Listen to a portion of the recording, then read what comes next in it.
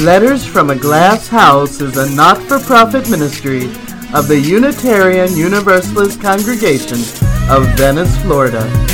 Support us today at uucov.org.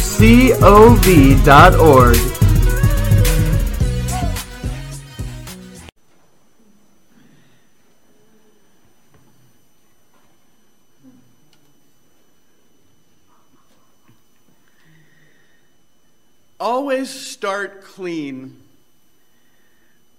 My grandmother, that poor woman, used to say that when she was teaching me how to cross-stitch for the very first time. Now I want you to imagine in your minds this little woman, 5'4", German accent, no time to put up with foolishness whatsoever. And then there was me. And I was 12 years old, and I was not particularly interested in needlepoint. And I cannot underline that statement enough. I wanted to be a mountain man. And I had been outside playing with my sister and petting the dog and fighting with my cousins. And my hands and my shirt were covered in the evidence of all the things I had done and not done so far that day. Mud and dust, maybe a little blood from that baseball game, potato chip crumbs and grass stains and 6 different kinds of grease. Always start clean. She brought out an embroidery hoop made of very pale birch wood and a perfect piece of this blinding white material, rainbow embroidery floss. I hated every minute of it. And before I could put my grubby little hands on it, she marched me to the bathroom and handed me a bar of soap. And I scrubbed my hands and I put on a fresh shirt, a fresh pair of shorts. I washed my face, complaining all the while. And then I sat down and she began to teach me how to cross-stitch a sampler. And when I got far enough along, she actually trusted me to take it home to work on it. And at first, I was great. Every time I sat down to sew, I started clean. I washed my hands and I changed out of my dirty play clothes. But eventually, as all wise children do, I decided that I knew much better than her. I decided that this was silly because I had this down, right? I know how to do this. I don't need some outdated ritual to do just before I sit down. It was just sewing. This was all ritual silliness. So I came in and I got my hoop and I got my floss and I threaded the needle, started right where I left off, and a day later I did it again. Did it again next week. Took me about a month to notice how dirty the material had gotten. Smeary handprints made the white dingy and brown, and you could see the dirt from the ball field ground into the floss. Grease from my bike along one edge.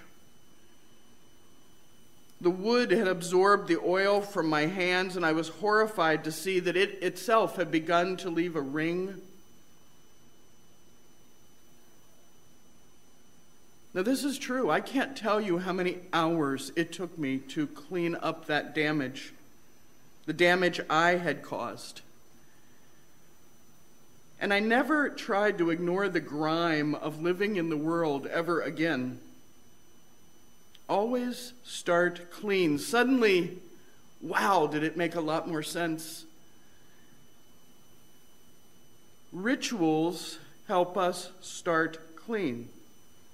With or without superstition. Some of us like superstition. Some of us like mysticism. That's great. No problem there. But you don't have to. Rituals start us clean. Anything can be a ritual. At its base, a ritual is simply a repeated act. Ringing the bowl before the service, that's a ritual. UUism has a water communion and a flower communion. Those are rituals. Maybe the way you relax before bed with TV and a beer. That's a ritual. There's an American writer, Michael Pollan, who writes about when nature and culture intersect. And they say people have traditionally turned to ritual to help them frame and acknowledge and ultimately even find joy in just such a paradox of being human. In the fact that so much of what we desire for our happiness and need for our survival comes at a heavy cost. We kill to eat. We cut down trees to build our homes. We exploit other people and the earth. Sacrifice of nature, of the interest of others, even of our earlier selves. Sacrifice appears to be an inescapable part of our condition, the unavoidable price of our achievements. A successful ritual is one that addresses both aspects of our predicament, recalling us to the shamefulness of our deeds. At the same time, it celebrates what the poet Frederick Turner calls the beauty we have paid for with our shame. It's a fascinating thought. Without the double awareness pricked by such rituals, people are liable to find themselves either plundering the earth without restraint or descending into self-loathing and misanthropy. Perhaps it's not surprising that most of us today bring one of those attitudes or the other to our conduct in nature. Elizabeth Gilbert says, this is what rituals are for. We do spiritual ceremonies as human beings in order to create a safe resting place for our most complicated feelings of joy or trauma, so that we don't have to haul those feelings around with us forever, weighing us down. We all need such places of ritual safekeeping, and I do believe that if your culture or tradition doesn't have the specific ritual you are craving, then you're absolutely permitted to make up a ceremony of your own devising, fixing your own broken down emotional systems with all the do-it-yourself resourcefulness of a generous plumber or poet. For a long time, UUs have been uncertain about sacred ritual. For some, any is too much. For others, they miss it dearly. Historically, our heritage recognizes a lot of different types of ritual, all of them marking points of change and meaning in human life. Water rituals tend to get special attention. Christianity has baptism and ritual washing, and the mikvah or the ritual bath for Judaism. And it's easy to see why, right? You go into the water dirty, you come out clean. We understand that transition, and we've changed that to a ritual.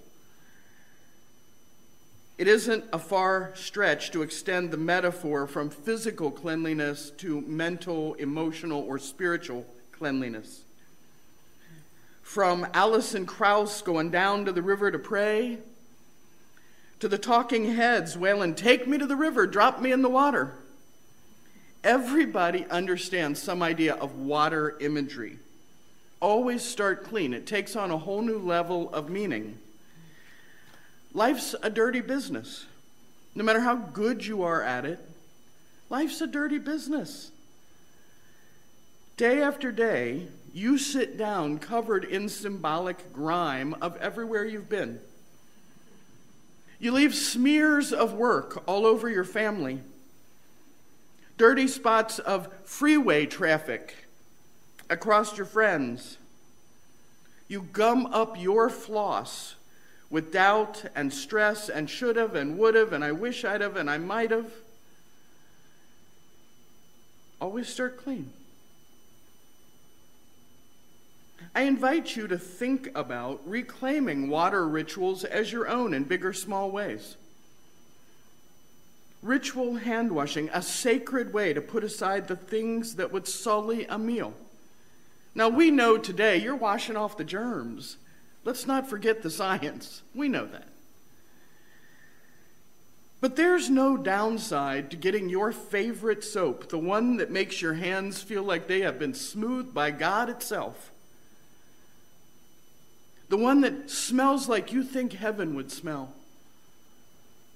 I don't care if you believe there's a heaven. The point is, when you touch that soap, boy, do you feel amazing. It smells good. It makes you feel good. Before you sit down to eat, take a long moment. This tiny piece of comfort, start clean. Breathe deeply. Smell the glorious smell that you selected. Rinse away everything that's keeping you from shining at that moment. Rinse away everything unwanted that's stuck to you so far that day. Ritual bathing or showering is the same. Do it as often as you can.